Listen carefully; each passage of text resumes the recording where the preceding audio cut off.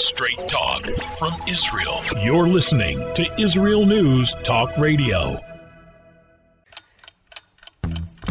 You're listening to The Jewish Truth Bomb with Lenny Goldberg. Hello, everybody. This is Lenny Goldberg, and I'm going to drop a couple of truth bombs today for you. You know, to do the show, you have to read a lot of news on the internet, radio, wherever you can, more than I really want to. And it's not easy because, 90% of it is strongly slanted to the left. It's kind of frustrating. And in Israel, when you say extreme left, that also means extremely anti-Jewish. That's how extreme left expresses itself in Israel. We're talking about anti-traditional Jewish values. Every word that they print is something abhorrent to Judaism. And I asked the question last time, what drives these journalists to the extreme left lane? And not just in Israel, of course. Obviously, it's the LA Times, the New York Times, the Washington Post, MSNBC, CNN, all of them. Why are they all radical leftist nuts? And it's not just journalists. It's any type of artist, the musicians, the Hollywood actor or actress. Why is everybody in Hollywood so darn liberal?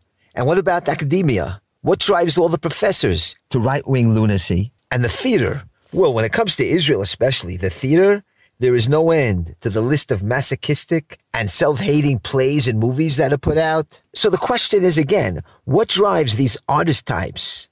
And this is something universal from all over the world. What drives them to hatred of state?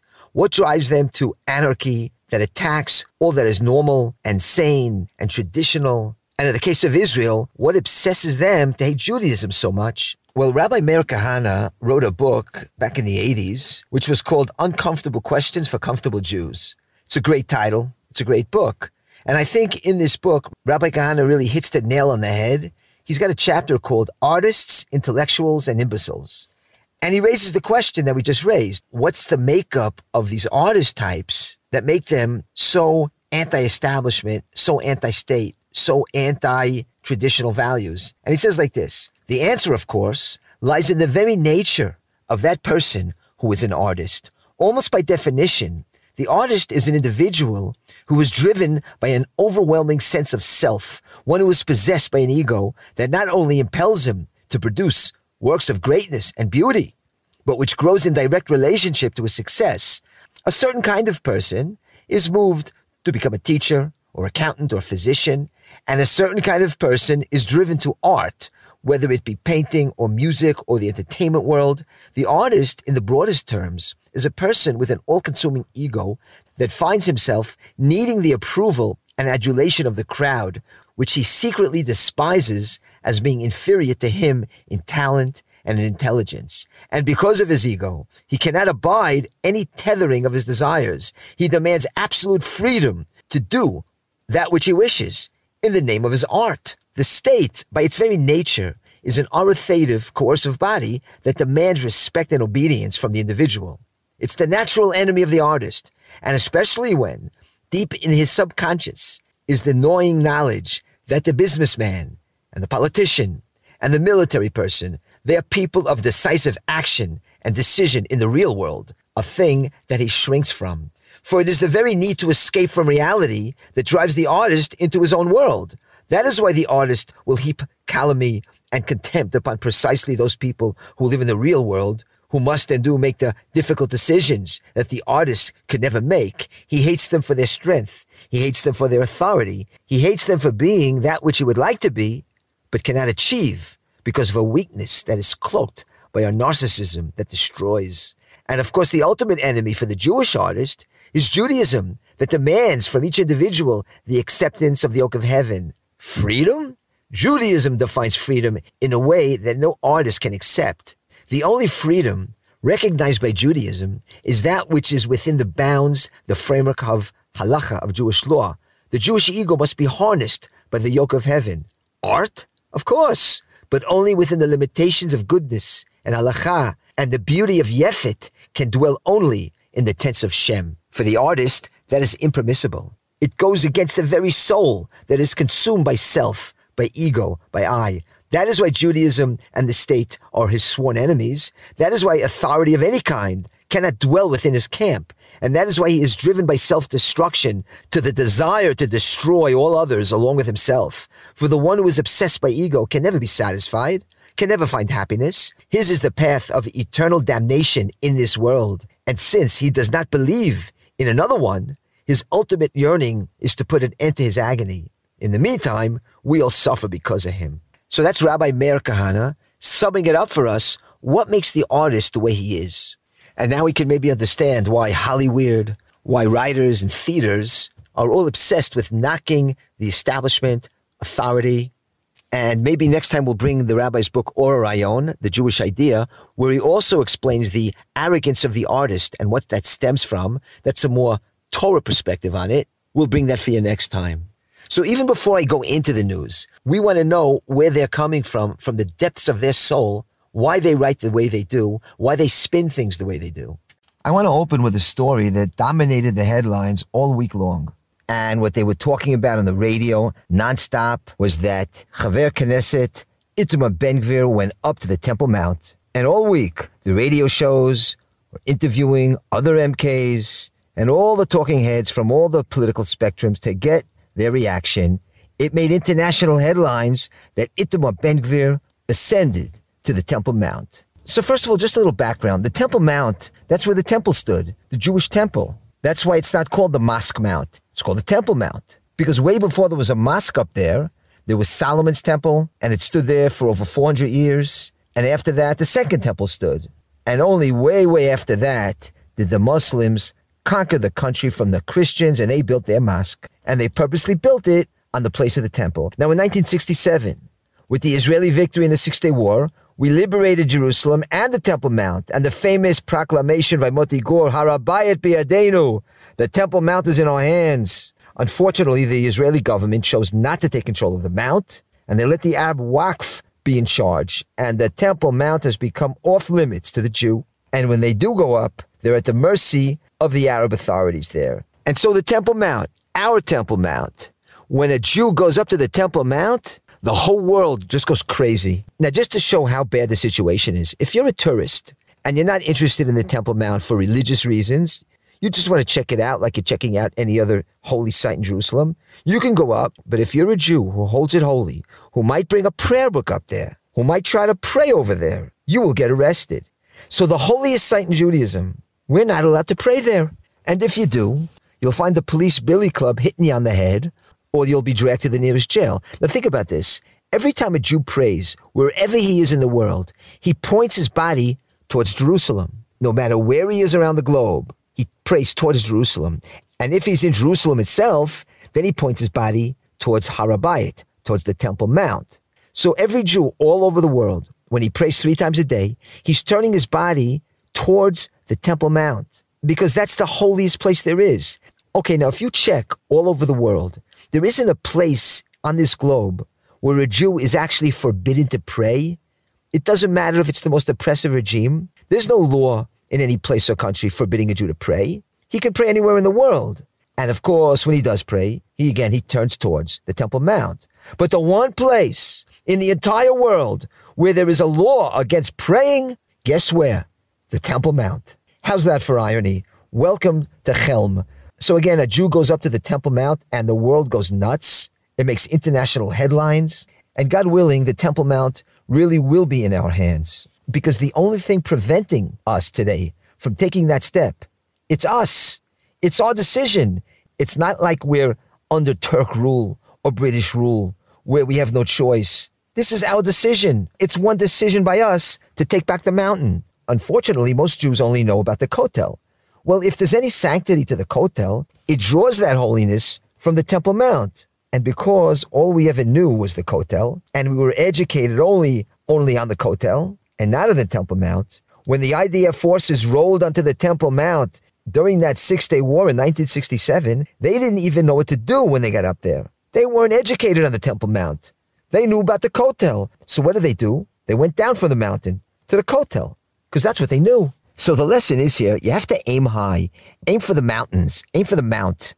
When you educate the next generation, you aim for the redemption, for the temple, for vengeance against our enemies. Because if you don't aim for it, then when those things come around to you, when Hashem delivers it into your hands, you'll know what to do with it, and you won't throw it away like we threw away the Temple Mount. You'll embrace it when it comes to you because you were mentally prepared for it. The next story I want to cover is really important because it reflects the tremendous amount of anti-Semitism that's so prevalent now in the world, and its viciousness and openness has never been so obvious, whether it comes in black or white. And here's a story from the Washington Post on January 5th. A family finds swastikas in the lawn as anti-Semitism surges. And they show a picture here of a Jewish woman, Stephanie Lyons, at her home in Stoneham, Massachusetts. Her younger child found swastikas on their front lawn. And besides swastikas littering the lawn, it said in menacing scribbles, Jew bitch, Jesus hater, go to hell, Jew bitch. Besides the swastikas, that was also written next to their house.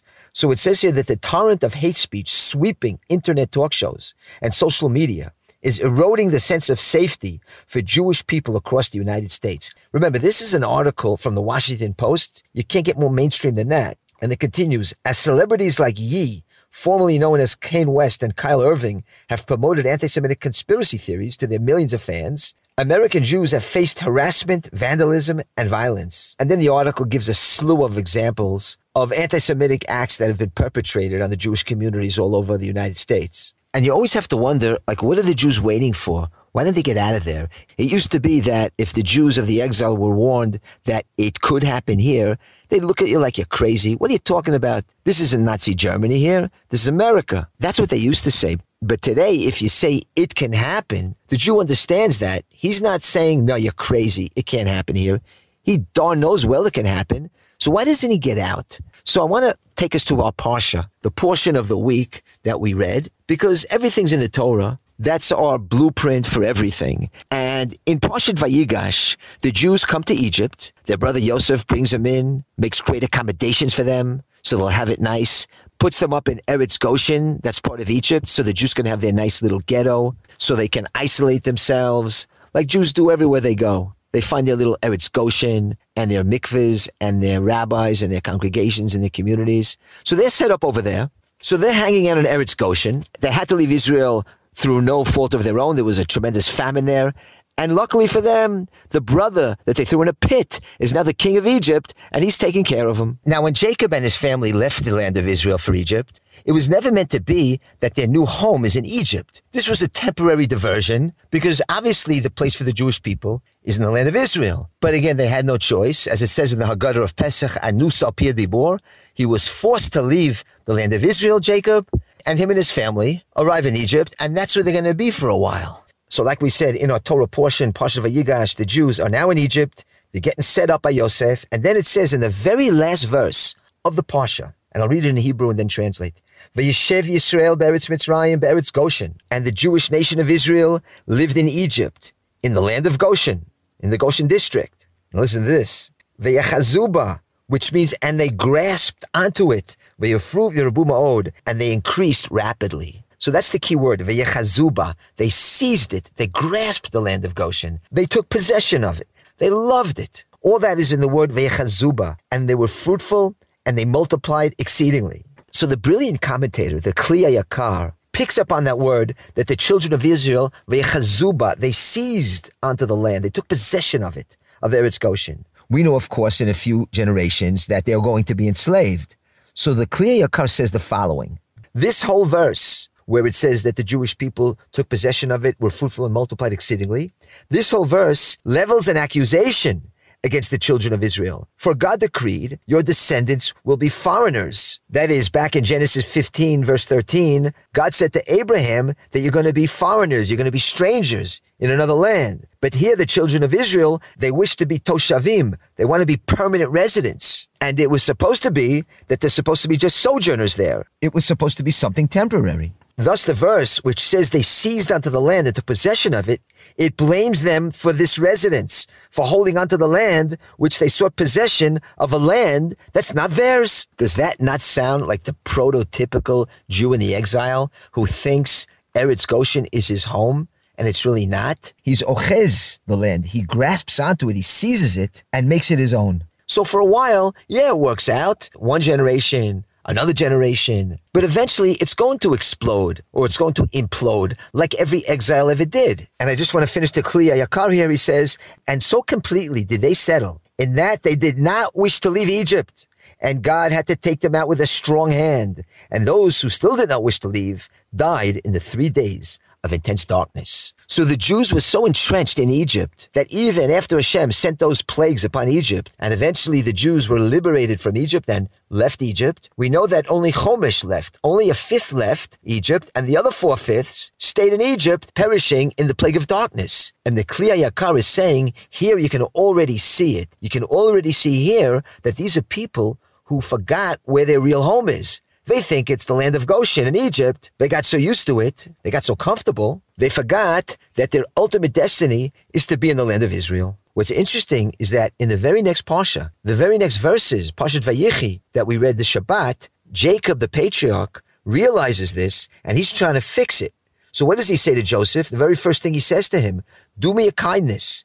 Place your hand under my thigh, that is, swear to me, and do not bury me in Egypt. Let me lie with my fathers, carry me out of Egypt, bury me in the grave of my forefathers. In other words, send me to the land of Israel real fast. This isn't my place. That's the first thing he tells Yosef. He's trying to give him chinuch. He's trying to educate him. Because if anybody got used to Egypt, it's Yosef. He's been there a while, longer than all the other brothers, and he's the most successful and the most entrenched there. It's natural that he starts to see it as his home. And again, at the beginning of the portion Vayichi, Jacob says to Joseph, God Almighty once appeared to me in the land of Canaan. He blessed me and said, I will make you fruitful and numerous, and have you give rise to an assembly of nations. I will give this land to you and your descendants as their property forever. Again, Yaakov stressing that the land of Israel belongs to the Jewish people. That's where they're supposed to be. He's trying to get that through to Joseph, his favorite son, because he knows that his son Yosef, out of all his sons, has gotten used to Egypt.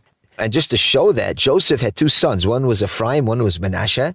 And he named his firstborn Manasseh. What does Manasseh mean in English? God has made me forget, Nasheh. He's made me forget all my troubles, even my father's house. So for Joseph, his father's house in the land of Israel just brings back horrible memories. That's where he got beat up, thrown into a pit. He wants to forget it. So Jacob here is telling him, don't forget it. That's your place, the land of Israel. And the message gets through because Yosef is going to insist that when the Jews eventually leave Egypt, many years later, he makes the Jews swear that they'll take his bones out of the Nile and bring it into the land of Israel, and that's what Moses does. But what I'm trying to say here is that even for our forefathers, they got used to it. The fact is that the only time the Jew ever left the exile is when it was rough for him, when he had no choice. When Rabbi Kahana tried to convince us to make Aliyah, he tried to scare us into Aliyah. He never told us to make Aliyah to the land of Israel because it's wonderful, because it's a mitzvah. What he did was explain how America can go under. He wrote a book, Time to Go Home, where in it he gives all the social and economic and political reasons how it can happen in America. And in his last lecture before he was murdered, his entire message was, Jews, you got to make an emergency aliyah before the Jewish people are swept away in a Holocaust in America. The rabbi always knew that the only thing that will get the Jew moving is if he feels the Jew hatred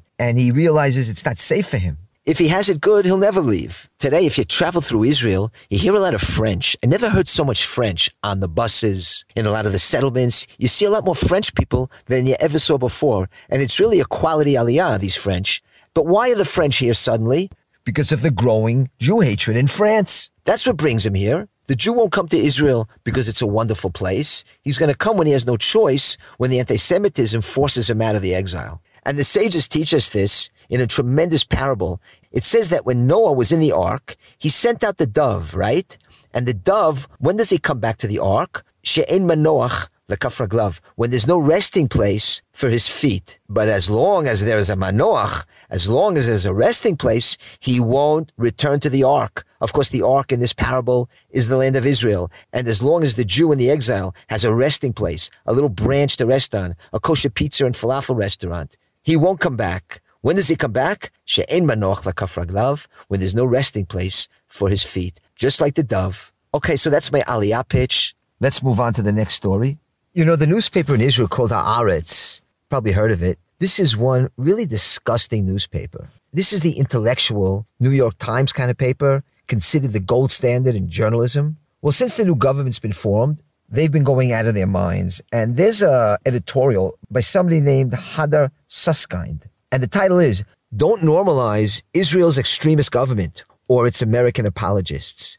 Israel's new hardline coalition, its U.S. Jewish apologists, and its U.S. political allies are already trying to normalize a government of racists, settlers, felons, bigots, and occupiers.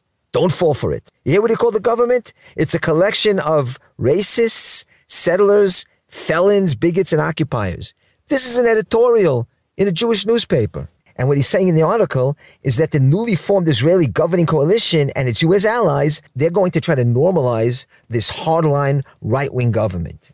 And he's warning us, don't let them do it. He writes that normalization efforts are already underway and they will intensify, but don't let them do it. Don't fall for their efforts. And I'll just quote him a little bit, because there is nothing normal about appointing a radical settler who has been interrogated for suspected terrorist activity, who strives to annex the West Bank to Israel. And there is nothing normal about appointing a radical homophobe whose party kept blacklists of the LGBTQ media influencers, etc. So the Israeli news is full of these kind of articles where they try to delegitimize this government at every turn because it's a right-wing nationalist government. But more than that, it's a government that has in its coalition religious and traditional Jews. It has Jewish Jews in it. And they're in a position of power now, and the left is on the attack like a wild dog. Because if their liberal, woke, progressive comrades aren't in power, then they have to delegitimize this government as extremists, homophobic, etc. Now, what we have to worry about is that this government just might bend over backwards to show the leftists and to show the world, no, we're not that bad. The concern is that they are going to do what the article says here. They're going to try to normalize themselves. Because that's what usually happens. The right-wing people get in and they get startled from all the attacks against them.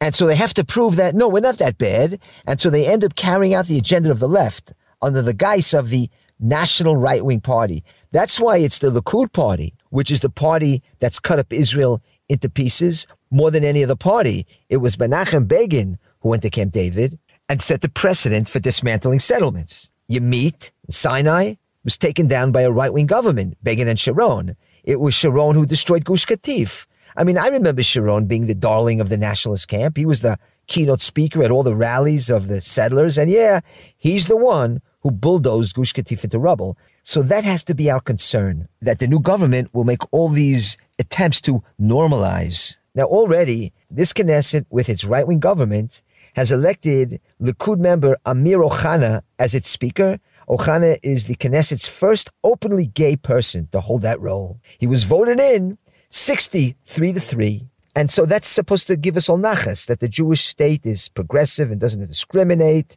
The Speaker of the House is an important strategic position. He wields influence over legislative agenda and pace. He's like Nancy Pelosi. And so Ohana got the job. He thanked Bibi profusely. He vowed that the coalition would not infringe on the LGBTG rights. That's the Ikar. That's what's important. So this is what we have to worry about already. Netanyahu, the consummate politician, he is going to do all he can to dispel the notion that this administration isn't extreme, homophobic, whatever. Now, that's the Speaker of the House. You know who the Deputy Speaker of the House is? Well, he's been in that position since 2006. We're talking about Ahmed Tibi, who's basically an Arab terrorist. So you have Amir Ohana, an openly gay person, and Ahmed Tibi as the Deputy Speaker. So it's becoming like America, where you become the vice president on the basis of your genitalia or your race. Kamala Harris is a woman, and she's of color, so she's got the job. If she was also a lesbian, then she'd be overqualified. That's how they make appointments over there, and that's what they're starting to do here. They appoint according to gender, race, and sexual orientation. And so now our Israeli Knesset, they're following in that path. We got a gay guy as our speaker to show that we're not anti-LGBT LMNOP. And we also take a Jew-hating Arab to prove that we're not racist. So we have to hope that this new government doesn't go around trying to placate the left. It's the people who voted them in. It's the Israeli public who doesn't want all this schmutz. They have to do what they were elected to do and not try to bend over backwards to please the newspaper Haaretz or the New York Times. So we're calling out to this new right-wing government, please don't try to normalize yourselves too much. Because what they call normal isn't normal. I want to go into something totally different. And this is something that has to do with health. This we'll call Pinat HaBriyut. This is the health corner now of the podcast. And there was an article in Forbes magazine. It said like this: the Center for Disease Control and Prevention, the CDC, they say there is a diabetes crisis in children, and it's spreading, that the percentage of Americans under the age of 20 with type 2 diabetes is skyrocketing, according to an official study. So they give all these statistics, how when these kids get older, there's going to be like a 7-fold increase in diabetes. And you can understand the reasons why. First of all, we're feeding our kids junk. When I visit America, I see the refrigerators. Everybody's got a 2-liter Dr. Pepper in the fridge, pints and pints of ice cream. But what's worse is that kids aren't playing sports anymore. They don't go outside. They're either with their PlayStation or their faces in front of some screen or another. I mean, that's something universal. I see it in Israel too. Nobody goes out to play. You don't see kids riding their bicycles. You know, when I was a youth, we rode our bikes. We went out to play sports every single day. It doesn't matter how hot it was outside. It doesn't matter if it was boiling hot. We play stickball, basketball. We went to the park. We were active. Today, the young kids sit around in front of their phone. We didn't have that option. We had a couple channels on TV, Channel 5, Channel 11. Once in a while, there was a show we would watch. So we were outside playing.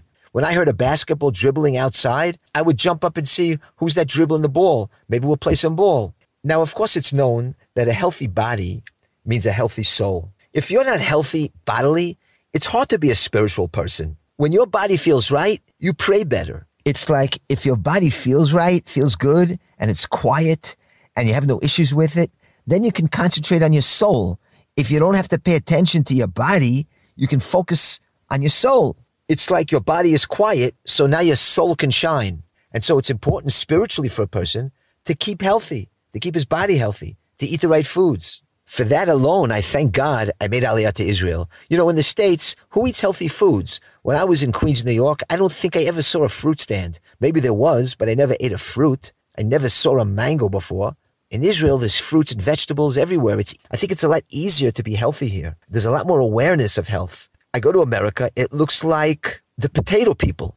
There's so many fat people. Everybody looks like a heart attack waiting to happen. There just doesn't seem to be awareness of good health. So if we Jews want to remain spiritual beings, we have to make sure our body doesn't give us any problems. You can't concentrate on your soul if your body is nagging you, if you have all kinds of pains. It's like if you're driving in your car and the people are in your car and you're driving through beautiful scenery and everybody's enjoying the scenery, but you know your car can break down at any moment. It's a lousy car. You're not enjoying the scenery like everybody else because you keep thinking about your car. You don't want to have to think about your body. You want to concentrate on the scenery. So again, that alone is a reason to make Aliyah. Tremendous fruits and vegetables. The mangoes are unbelievable. I had a mango in the States. It looked like a mango. Didn't taste like one though. Now moving on to another subject entirely.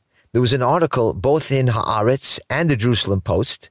And the headline was that the IDF Haredi unit forces 2 female soldiers and a Druze out of their base. That's a pretty provocative headline right there, that the IDF Haredi unit forces 2 female soldiers and a Druze out of the base. Let me read this thing. The Netzach Yehuda battalion, that's the Haredi unit they're talking about, has been transferred to the Syrian border from the West Bank. Why did they transfer them from the West Bank? Because the controversial battalion's problematic history of beating Palestinians in the West Bank and its presence in the West Bank has caused friction. So they're moving them to the Syrian border. So it's saying that this Netzach Yehuda battalion, this Haredi unit, they're rough with the Arabs and they're controversial because of that. They got a bad reputation. You got to move them out of the West Bank where there are a lot of Arabs and bring them to the Syrian border. Okay, so how did they force 2 female soldiers and a Druze out of the base? Here it comes. Because of the transfer, it will force out 2 female soldiers and 1 Druze soldier who had been serving in the Syrian border. So they're going to an existing base that already had these 2 female soldiers and a Druze cook. So why is the Druze leaving? IDF sources say that the Druze soldier was being transferred only because he works in the kitchen. And the Netzach Yehuda battalion has their own specialized kitchen personnel for their specific food standards. In other words, they want kosher food, and they can't have a Druze cooking for them. That's against halacha, against Jewish law. so he can't stay there. And what about the 2 girls? They were transferred so the Haredi soldiers can maintain their religious lifestyle. And the article goes on, trashing this Netzach Yehuda battalion for being primitive, for not letting girls in. So I don't know where to even start. The favorite pastime of the left, and most of the secular Jews in Israel, they love to bash the ultra-Orthodox Jews, the Haredim, for not doing the army. So here, you have this battalion, Netzach Yehuda. They do serve in the IDF, but they got to trash them anyway. And what's bad about them? They've been beating up the poor Arabs, and they want to keep their kitchen kosher. And like we said, you can't do that with a Druze cook. Can you believe that this is a story in the newspaper? Like, who's following this? How do they dig this stuff up? And about the Jewish girls who had to leave the base. Oh, that's terrible that these religious soldiers, they have moral standards. The Torah says, keep your Machaneh Kadosh. You should have a holy camp, because an army base is often a place of lewdness and lack of morality. Any army base. So these religious soldiers, they want to keep things modest. We know that in the secular bases, the women soldiers are usually mattresses for the officers. That doesn't happen in the Netzach Yehuda battalion. So Haaretz and the Jerusalem Post has to get in their case. Now, I bring this article because it reflects what's really going on in Israel, and that's the cultural war. There's a cultural war going on here. But more on that next time. That's it for me today. Make sure you tune into my Bible podcast. You can find it at Lenny Goldberg's Bible Classes. Lenny Goldberg's Bible Classes. It's a podcast on Anchor. You can find it on Spotify and other platforms. Lenny Goldberg's Bible Classes for an authentic study of the Bible. Learn about the biblical figures. Let them inspire you. Let the Bible be a blueprint for life. If you love Israel News Talk Radio, then you'll love our Facebook page. We keep you up to date on what's happening in Israel, plus little surprise treasures that we don't share on the radio. Go now to follow us on Facebook. Just look for the Israel News Talk Radio Facebook page, and don't forget to subscribe and follow us by clicking on the like button. We post great stuff there that you'll want to share. Israel News Talk Radio on Facebook and Israel News Radio on Twitter. If you're hearing this message, everyone else can too. Advertise with Israel News Talk Radio and get your message out to people. We'll build a personalized package for you. Contact advertising at israelnewstalkradio.com. Straight talk from Israel. You're listening to Israel News Talk Radio. Hey, this is Jake in Anchorage, Alaska, and I love listening to all the super interesting interviews and up-to-date information on what's happening in Israel. Hello, this is Anna King, originally from London, now living in Israel. And what can I say? Israel News Talk Radio is my cup of tea. My name is Bhaskar. I'm from India, and I love listening because you get to know the truth and wonderful voices from this lovely country. Mom! Okay, wait a minute. Hi, this is Chava Dax, and I'm calling from the rolling hills of Ma'ale Adumim, just north of Jerusalem. I always listen to Israel News Talk Radio to get all the latest news and commentary and to keep me up to date every day. This is Sarah Dax from Ma'ale Adumim, and I'm 12. I wish Israel News Talk Radio was boring so my mom wouldn't listen to it all the time. Mom! You're listening to Israel News Talk Radio. News, opinion, and more. You're listening to Israel News Talk Radio.